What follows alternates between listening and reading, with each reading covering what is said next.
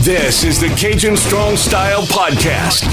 1037 The Game's exclusive pro wrestling podcast. Making his way to the podcasting ring. Hailing from the heart of Cajun country. It's me. It's the world famous CD. Let's ring the bell and get this party started off right. And welcome, everyone, to the Cajun Strong Style Podcast, 1037 Games exclusive pro wrestling podcast. Appreciate you listening in, however you're doing so, be it through 1037thegame.com, Audio Mac, the podcast feed on Apple Podcasts, Google Podcasts, Stitcher, and everywhere in between. We appreciate the heck out of you for listening in to the latest edition of Cajun Strong Style, and I bet you did not see that coming.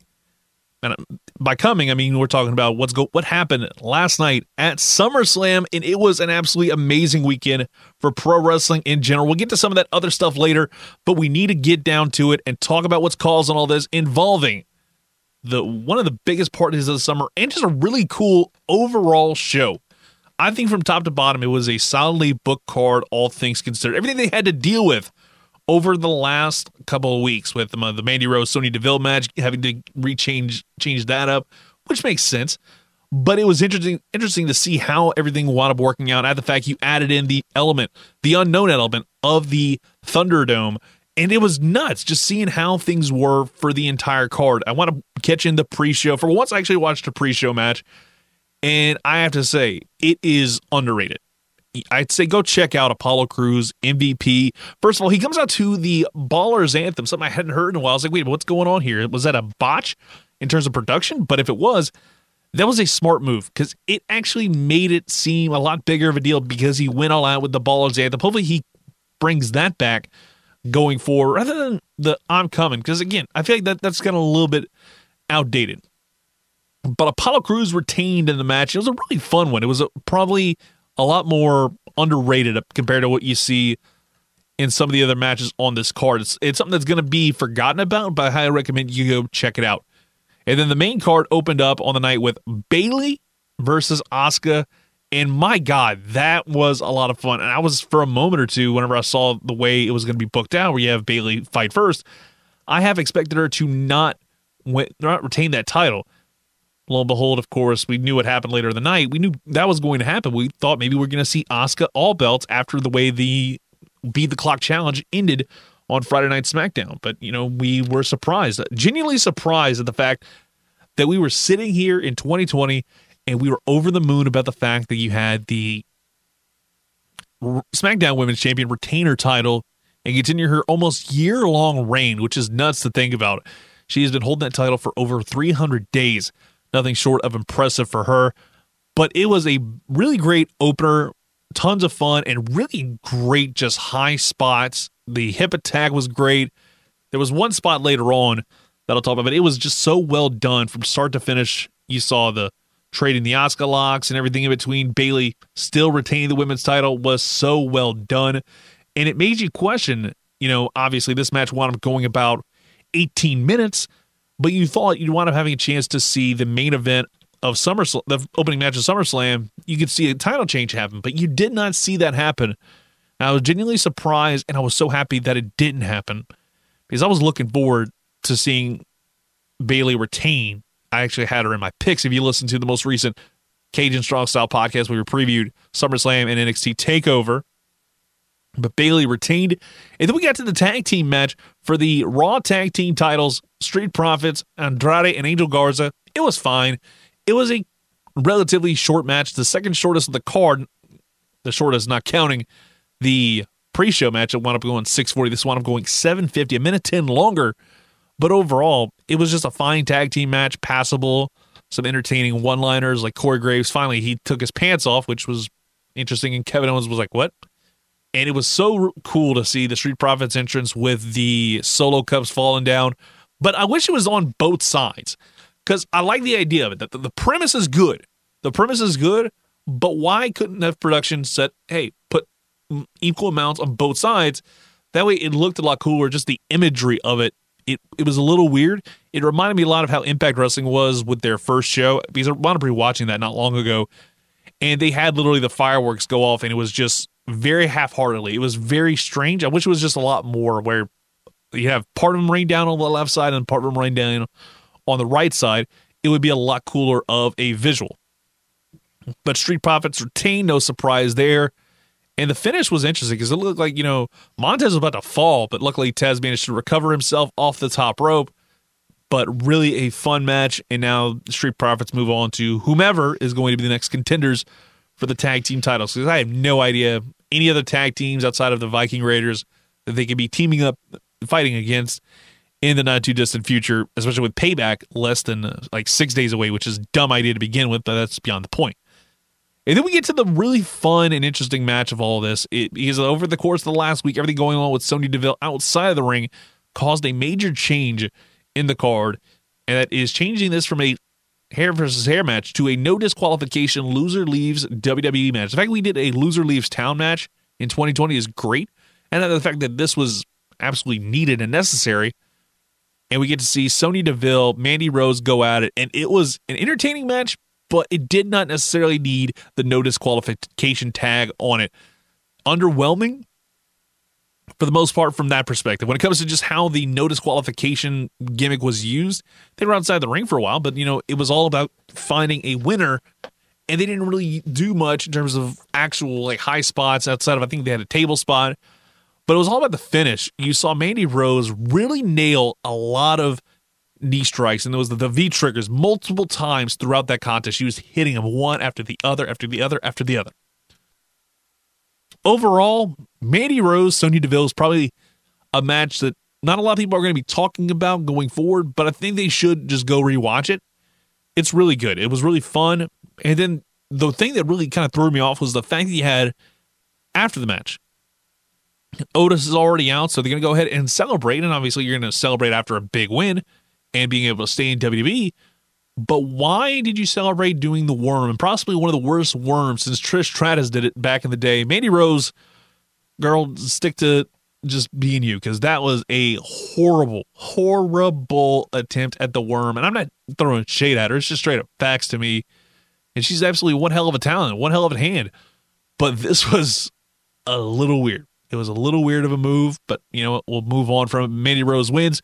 Sonya Deville gets to hopefully fade away in terms of the public eye for a good while, especially after the whole near kidnapping situation, everything going on with that. Hopefully they're able to kind of change this and be able to handle the entire situation in the best way possible, because this is such a huge thing outside of wrestling, and she's able to get the help that she needs. That way, whenever she's ready to return, she can return, and she's in the right mindset. And then we get to the match I think everybody has been talking about, and I'd agree, it is the match of the night. The street fight between Seth Rollins and Dominic Mysterio. I wouldn't have put this after the no disqualification match, just because it didn't necessarily fit in terms of how I want to book out a show. I would have loved to have Asuka Sasha Banks be that second match on the card, or that fourth to last, and have you have a triple main event. You book it as that: the street fight, the WWE title match, and the Falls Count Anywhere between The Fiend and Braun Strowman. But that's besides the point. It's all about Seth Rollins taking on Dominic Mysterio, Rey Mysterio's son, and it was a really well done match. For a street fight, this was over 20 minutes, the longest match of the night, and Dominic Mysterio held his own for a lot of that show. It was really well done, and I'm so glad that Dominic Mysterio took the loss here, simply because of the fact that it makes you wonder what's going to happen on Sunday, because something's going to pop up for this match, for maybe a tag match with Seth Rollins and Murphy taking on Dominic and Rey Mysterio. I'm interested to see what's going to happen there, but it was absolutely match of the night. I love the attire. The fact you had Seth Rollins paying homage to the infamous Halloween Havoc match with Rey versus Eddie, and you had Seth Rollins wearing the trunks similar to it, which is really well done. And then Dominic, seemingly, at least that's what it looked like, the 2005 SummerSlam attire, basically modernized, was really another. Again, Mikaze is highly underrated as a hand, literally as somebody who is a seamstress, or a seamster, I should say. He does a great job with all that crap, and it's absolutely enthralling to see him do his work and be able to put together some really great gear for some of the great superstars in the WWE. But it was a really fun match. You saw a White Russian leg sweep off the second rope, which was absolutely nuts to butts. And you saw just the way they were building towards, Seth Rollins possibly curb stomping Dominic's mom, which would have been absolutely the most heel heat possible. But again, I'll say this. A year ago, we were starting to cool off on Seth Rollins being the babyface. He wasn't cool. We started just to hate on him for a lot of different reasons. Seth Rollins became the king heel, and he doesn't need to change a thing. He doesn't need to kind of shift back to being a babyface down the road. Seth Rollins needs to continue to do this Monday Night Messiah gimmick until the well runs dry, because he is in his prime form as a heel. I'm starting to kind of realize that, because he was really great as a heel in Ring of Honor before he jumped to WWE. But I feel like Seth Rollins has really stepped into his own with this gimmick, and I wish he would bring back God's Last Gift. But again, that's just my opinion, because that would make this a lot cooler, just a way to make it an angle where basically you're saying, hey, you're God's last gift, and that's basically your finish, but he wound up winning with the stomp. Dominic Mysterio had an amazing frog splash. I was surprised to see how much air the kid got, because he was a good, 5+ feet over the top. He was way over, heavy elevation onto the frog splash. Really well done. If I were Dave Meltzer giving it a star rating, I'd probably give this one a 4.5 star, because the storyline was already built in there, and this was an absolute banger. And for a guy who had his first ever match in WWE, probably his first match, period, at least from what I can think of. I haven't seen any footage of him wrestling in a hood or a mask, but he had his first ever match, so to speak. In this, I got to say, that is well freaking done, my good man. And then we get to the Asuka-Sasha Banks match, a submission Asuka wins by, but it definitely made you think, are we just going to continue with the meme that Sasha can never retain her women's title? And when you think about it, Sasha Banks has always been one of the best women's wrestlers in the company, and they continue to use her in that way. And I get it. You're wanting to continue this, I'm not even going to say it's a slow burn. It's a glacial burn. We are literally been sitting here for the better part of 2 or 3 years waiting for them to finally pull the trigger and make Sasha Bayley be a big feud. But we're still waiting to see it happen. Obviously, I think we see the roles reversed, and we see Bayley play the heel and Sasha play the babyface. At least that's the way I think about it, because I think Bayley is doing some of her best work right now as a heel, and she's finally kind of coming into her own. If you turn her babyface with no real rhyme or reason, it does not. It's a lot like what happened with Brandy Rose when they randomly decided to not turn her face and turn her from heel to face in AEW with no real reasoning why. And then lo and behold, changes in an instant. And it was overall just disappointing as all get out to see the fact that they were kind of changing the rules on the fly and saying, oh, hey, we're going to go ahead and play the game this way and make your girl, Sasha Banks, lose by submission. But there was really one awesome spot in particular. I think Asuka definitely deserves the MVP for SummerSlam, and it largely has to do with the fact that she took an amazing bump after having a really long first match. She follows it up with a pretty decent-sized second match and takes a sunset flip power bomb onto the floor. It wasn't like a basically, land and it looks like it hurts. You could literally hear the plop, and it was like a splat, and you were like, oh my god, she is absolutely hurting. That's probably a big time concussion.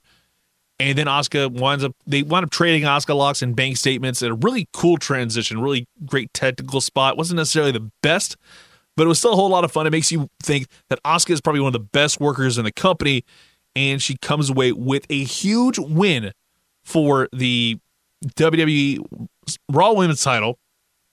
Gets back the belt after losing it a couple months ago in a very kind of finicky way. It was almost forced on Sasha Banks to win the Raw Women's title, but that was kind of the big story for a while. Everybody was talking about that. But then we get to the second longest match of the night, and it didn't need to be. Drew McIntyre, Randy Orton. You could probably taken 5 minutes from that match and placed it in the Street Profits match, the Bayley Sasha Banks match, somewhere along those lines. Hell, you could probably put a couple more minutes into the Mandy Rose Sonya Deville match, and it would have been okay. 20 minutes and 35 seconds for a one-on-one match for the WWE title was way too long, but this was typical, par for the course for Randy Orton, having these long, drawn-out matches, and it just did nothing for me. It did nothing for me. I was really cool with the fact that the match ended with Drew McIntyre hitting the roll-up, the backslide, off of an RKO, which maybe shows that the RKO can be countered after all in more than one way, because I've never seen anybody do the backslide onto Orton, not only get the win, but do that as a counter to the RKO. Really fun stuff. It was a really interesting match, but it just couldn't hold my interest for the whole 20 minutes and 35 seconds it happened. Meanwhile, the main event is what I think everybody was talking about. The Fiend Bray Wyatt taking on Braun Strowman in a Falls Count Anywhere match. It was so damn good. From start to finish, it was full of energy, and you saw a lot of really cool spots. The fact they were in Gorilla, throwing each other around, everything about that was fun. You got to see a lot of really cool spots, and I loved the fact that we had, in 2020, the WWE Universal Champion becomes Bray Wyatt after, Braun Strowman decided to be an idiot and go ahead and cut up the ring, but not realizing how to really cut it up and leave the actual wood out there to make the Sister Abigail look a lot more devastating. But then it was all about Roman Reigns returning during the Fiend celebration, and Roman Reigns beat the hell out of everybody, demolishing the Fiend, spearing Braun. It was probably one of the best moments of a pay-per-view in a long time, and you did not literally see that coming. It was so damn good the way the card ended, and I absolutely was in love with the fact that Roman Reigns won it. Roman Reigns stood tall at the end of the show, and then, of course, we see the fact that the next night we find out Roman Reigns, Braun Strowman, Bray Wyatt, The Fiend for the Universal title. Why? Seriously, just why? That's not how it works. Why do we have somebody contending for a title that they have not fought in like 4 months, but they immediately get an opportunity? Come on, guys. Get it together. But still, overall, a phenomenal card from top to bottom for the WWE. Way better than I expected it to be, so more kudos to them. Now let's flip it on over to what happened with AEW Dynamite, the Saturday night special. Before I get to my thoughts fully on Dynamite, because I think the biggest storyline of them all was the main event. I'm probably just spending most of my time talking about that, because Dynamite, outside of the women's tag final, which ended in a surprising fashion with Diamante and Ivelisse winning it, but I was blown away by the fact that, my DVR was scheduled to run from 5 to 7. I was supposed to record from 5 to 7 p.m. So when I turned it on Sunday, because it's usually, full disclosure, it's usually when I do most of my binge watching of wrestling, because I'm usually busy as all get out, so I don't necessarily am able to pay attention to shows that happen live, especially with the way my job is. Obviously, I'm working nights, so most Monday nights I'm having to watch it a little bit delayed and fast forward through all the commercials, which is a great thing. But at the same time, I miss it a little bit of stuff in terms of writing down for my show notes. And that's the big thing that frustrates me, is the fact I constantly forget stuff that happened. So I want to go ahead and rewatching some stuff just to kind of refresh my memory and, more importantly, get some thoughts together concerning what happened with the WWE and Raw and SmackDown and NXT and AEW. But anyway, so Sunday I decided to start up AEW because I was already done with NXT. I saw most of SmackDown live. I'll get to my thoughts on the Thunderdome later. But my whole thing was the fact that you had, like, my DVR, I turn it on, and then I see the first 30 plus minutes of it is basketball. I felt like an idiot because I could have just, basically left it on TNT and just hit record. But me being a Melvin, because I was busy doing other things, I completely forget it's going on. I go ahead Sunday morning, pop it on. So I missed the last 30 minutes of it in terms of recording it, but I was able to watch a good chunk of the show on demand. I was able to watch the last match, and that's all I really cared about, because I was hearing a lot of great things about the fact that you had Mr. Brody taking on Cody for the TNT title, and Brody wins the title, and it was so damn good. It's probably one of the best matches that Dynamite's put together, because of the fact that it was a squash. It was a one-sided absolute beatdown of Cody Rhodes, and now it sets up a story of the Nightmare family taking on the Dark Order. Instead of it being, what we thought it was going to be with the Elite and the Dark Order, now we get to see the Nightmare family, Cody, Dustin, Arn, and Brandy, all involved in trying to basically drum up some support. Also, QT Marshall, can't forget about him. They're all going to be involved in this angle, and we get to see that possibly being a big payoff, not at All Out, but I think down the road once we get possibly to Full Gear, where we see this be a long-term storyline with the Dark Order not only trying to take over AEW, but more importantly, destroy the Nightmare family, the people who run this whole thing. Because the way that we're talking after the match, it was all your fault. It was all your fault. And it was so much fun to see the viciousness and the savagery that Brody Lee put together. It was one-sided, hard-hitting, and then the finish. When he hit him with that discus lariat, Cody flipped over himself, and it was like the most devastating clothesline of all time. And it really establishes Brody Lee as the true leader of the group, and it makes him seem even more of a badass than he was already after all we saw from him in WWE as Luke Harper and CZW before that as the original Brody Lee. But Mr. Brody Lee absolutely lived up to the hype, and I had the fact that he destroyed the old TNT title now that he was going to win the new TNT title, which is all gold, which was a great storyline to begin with, and great reason why I enjoyed the fact they hyped this up like nobody else. So extremely well done main event in my book for AEW Dynamite, and it led me to believe that I think we're going to start seeing the Dark Order get over a lot more, and they're going to continue to start winning matches. And if they do that, that is absolutely going to be huge for Dynamite to be able to have these guys continue to rise, because now you have two major heel groups in Inner Circle, which continue to win and continue to rack up wins and be a great stable. Now you have Dark Order, which was originally treated like a bunch of goons, and they were treated as a side note and a joke for a while. Fast forward a year later, they finally have a purpose. You have Mr. Brody, after losing to Moxley, now he has the TNT title. Now he has power, and he's going to start taking over and really kind of run a roughshod. Maybe we'll see Evil Uno and Stu Grayson wind up getting a title run down the road. Who knows? But I think this is a huge step in the right direction for the Dark Order to see what's going to happen going forward. Are we going to see more involvement with Cody, Brandy, Dustin, and again, QT Marshall? We can't forget about him, Arn Anderson as well. Are we going to see Blood and Guts for that instead of what was supposed to be Elite versus Inner Circle? I would love to see Blood and Guts make his debut simply for that show, simply for that match, because that was supposed to be right before the pandemic. That was what everybody was building up to. And that was we were going to see Mr. Brody. And then, of course, everything kind of changed. The card changed in a big way. And lo and behold, we wound up getting a lot better of a storyline, I think, down the road for Mr. Brody to establish himself as a monster. And now it creates a true feud for Cody Rhodes. And I'm looking forward to seeing how that's going to go for the next several weeks. But I think the biggest thing that I absolutely loved over the weekend was NXT TakeOver 30. First off, it was weird having an NXT TakeOver without the voice of Mauro Ranallo involved on it. But it made sense. I mean, he's been working from home since the pandemic started in March. He had some family issues to take care of, according to reports. But overall, loved the fact that you had a great NXT TakeOver commentary crew. You had Beth Phoenix, as per the usual, and then you had Vic Grimes and Corey Graves. And that was just a lot of fun. And, the set, was something else I kind of noticed from the jump. Is it reminded me a lot of the Mania 30 set with the X's. The X's looked a lot like, it was scary how accurate they were to the Mania 30 set.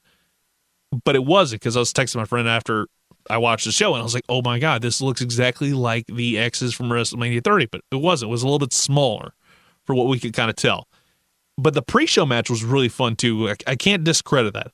It was Legado del Fantasma taking on Breezango, Burch, and Lorcan in a triple threat tag team match to determine the number one contenders for the NXT tag titles.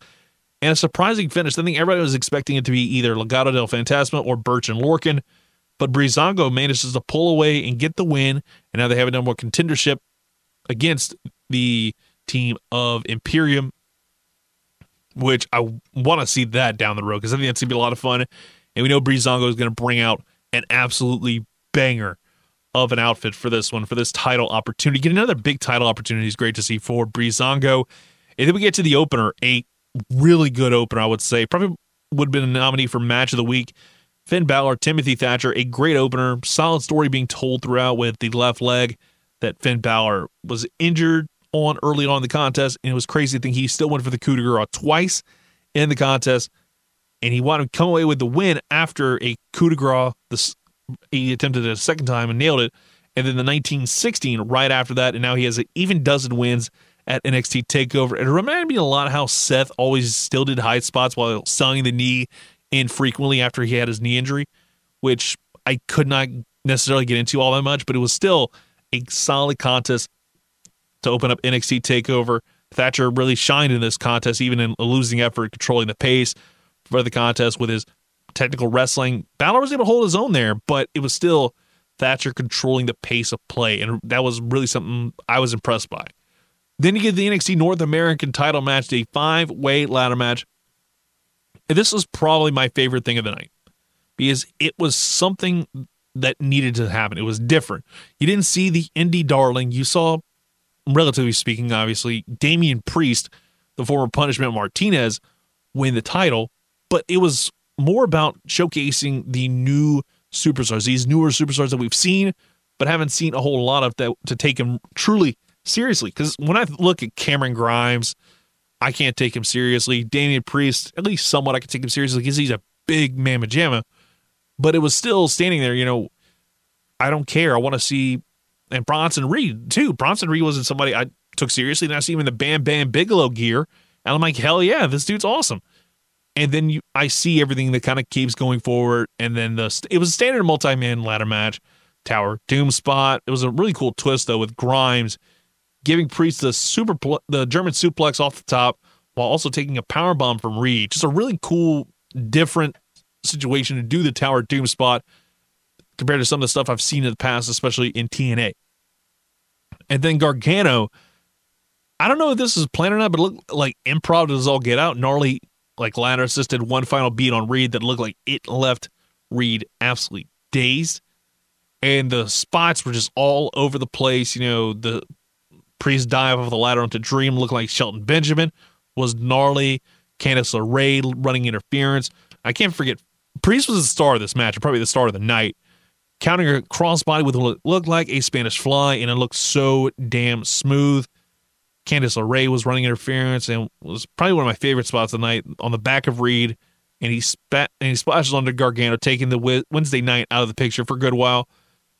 And I think it was all about what I was blown away by some of the spots because Bronson Reed basically threw Velveteen Dream off the ladder into a table past the barricade. And again, I talked about this with the Rhea Ripley match on NXT where she powerbombed her past the barricade. It looked like it was a lot bigger of a drop, and it was so hard to watch that. It was so difficult. And then we see Gargano knock Reed off the ladder. And then it's Priest and Gargano fighting to take the belt. It was so similar to whenever you had Jericho Michaels in 08 and No Mercy, and then Priest kind of big boots Johnny to win the title. And it was great to see him finally get a title on NXT after all the work that he's put in. Overall, I've enjoyed his work for quite a while. And then we get to the Adam Cole-Pat McAfee match, which was way better than I expected for the most part. It was probably, I'd say, the best celebrity match WWE has ever had. And that's not hyperbole. I think it's straight up fact at this point. Adam Cole, Bebe, and Pat McAfee put together a phenomenal match. And I got to say, McAfee had a great pre-match promo, but his entrance music absolutely sucked. It's time to go back to the drawing board with that and not let the generic 2K20 guys come up with the theme for it, because that's exactly what it sounded like to me. And I have to say, McAfee looked so damn good with a lot of those spots. The top rope dive to the outside was really good. Mind you, had a lot of assistance with all those guys, but it was still a damn good match overall, and I think it'll be played in a lot of highlights whenever they start doing TakeOver Rewinds, because it's going to be a match that people talk about for a long time. And I was really enjoying the selling of Pat because he injured his foot after this punt kick, so he's selling that for a good chunk. Then we see the figure 4 leg lock that's selling the injury. And I was really blown away by the finish because I did not expect to see the Panama Sunrise for this match and to be used in the match. And McAfee took that like an absolute champ. And that's a very bad bump to take, a Canadian Destroyer. And this was a prime example of why. And I was blown away by the fact McAfee looked like he was about to die after taking that bump. So more power to him for getting it done. And then it was Dakota Kai, Io Shirai. Of course, Io won. It was a fast-paced contest. I enjoyed the hell out of it after I kind of was having to dig around to find that match because I wasn't able to pull it up while watching SummerSlam. So I was having to kind of do a little double duty and get it done to be able to finish out NXT TakeOver. But it was no surprise there. I think we're going to eventually see Candice LeRae win the NXT Women's title. That's just at least what it seems like. So you need to have a babyface win it to become a transitional champion. Speaking of transitional champions, Karrion Kross taking on Keith Lee. And this was a damn fun match, a little over 20 minutes long. And again, I talked about it with SummerSlam. It didn't do a whole lot for me, the fact it wound up going over 20. I'm not a fan of matches to go over 20 minutes unless you have like a real great story to tell. This was so short, you didn't have a whole lot of hype behind it. And for the most part, I just felt like it was just okay. You saw Kross use a lot of rest holds, and it makes sense with the fact of how his character is presented, like an absolute friggin' badass. And it was so well done. But it was still overall a little disappointing. And now we hear, apparently, Karrion Kross suffered a separated shoulder during his match, and now the NXT title conveyor will be vacated, and now you wonder what's going to happen next. And Lee's going to be moving over to the Raw brand, which I was disappointed about. I thought for a second that because of the title having to be vacated, you would have seen a tournament of champions to crown the new NXT champion.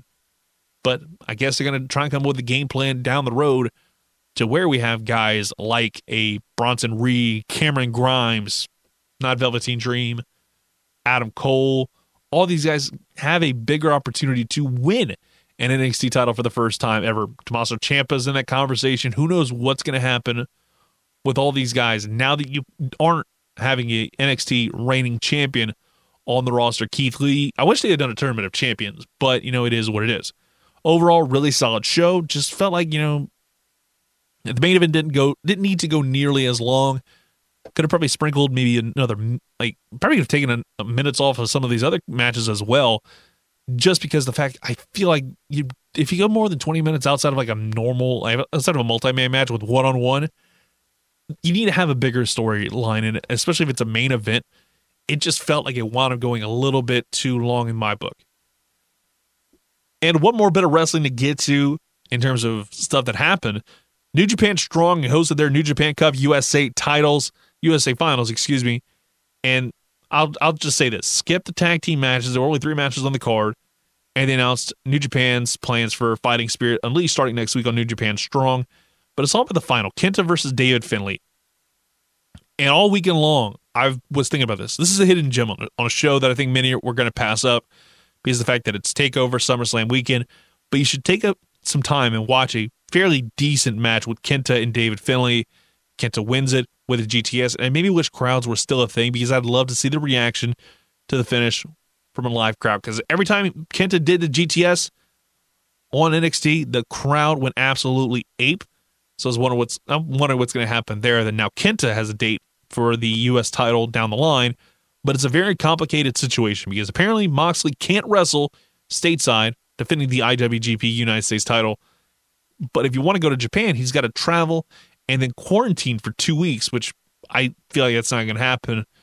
But now Jeff Cobb came out as Kenta's cutting a post-match promo in Japanese, and this is setting up potentially a match with Cobb and Kenta for the contract to take on, Moxley. That's the real question. But again, I'd overall skip the 2 tag team matches and watch Kenta versus David Finlay only.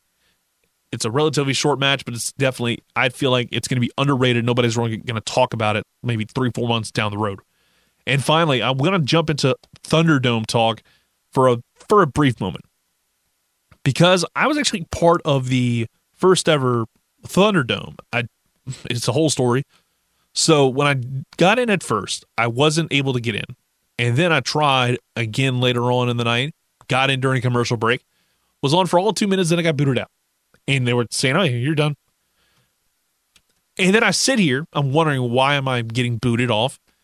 And then I go ahead and try again a little bit later on.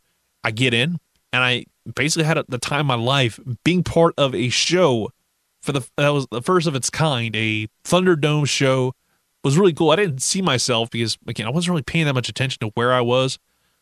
But it was more paying attention to how the whole show went. And obviously, I think now we hear a lot of stories concerning the way WWE produces SummerSlam, the way they had the fans apparently being told when to cheer, when to boo. It makes sense in my book to be able to do that. But I'll say this, it was pretty fun to be in that crowd when Jeff Hardy won the Intercontinental title for the 5th time or something like that. And it was really fun to see the whole crowd and the way they handled things during commercial breaks, running a little ad, having like Big E, Cesaro, and Shinsuke join in on the call through audio only. And then during the final segment, this is what really blew me away, was before the final segment of SmackDown, where you had Braun basically yeet your boy Bray Wyatt. Oh, I'm still laughing at this. You had Bray Wyatt get chokeslammed onto the concrete, and it reminded me of Kurt Angle, Big Show 2004, not long after WrestleMania. It reminded me of that angle a lot. And then you see, it blows me away to this day. They had this happen, and then Braun's basically walking away. Bray Wyatt's able to control the ambulance, which was even weirder. Overall, I enjoyed the experience of it, but going back to that commercial break before, all of a sudden I hear 30 seconds till SmackDown. Keep that energy going, folks. We're heading into a vignette where you're not seeing a single bit of fan. I absolutely hated that part. That was probably the thing I hated the absolute most about the experience, because it just felt like it was tedious. And at times, like, the audio would get choppy as hell. Maybe it was just the fact my internet connection was crap that night. But overall, I thought it was okay. I'm probably not going to do it again, but I was glad to get into the first ever show for SmackDown inside the Thunderdome. Really worth it. It was really fun, and I'm probably not going to do it again, but I appreciate WWE for, in the words of Bray Wyatt, letting me in. And that's going to do it for the Cajun Strong Style podcast. Thank you for listening. Hope you leave a nice review for us. 5 stars. If you're in the Tokyo Dome right now, I'd give you a lot of credit for being there, but also give us 6 stars if you're out there in the Tokyo Dome. More importantly, subscribe to us on iTunes, the Google Play podcast. Just search 1037 The Game. You better get that, along with all the other great content that we got, like the Louis Prejean podcast, the Rap Game podcast, all of our regular shows. We got so many different things that you can listen to, and we'll talk to you next time.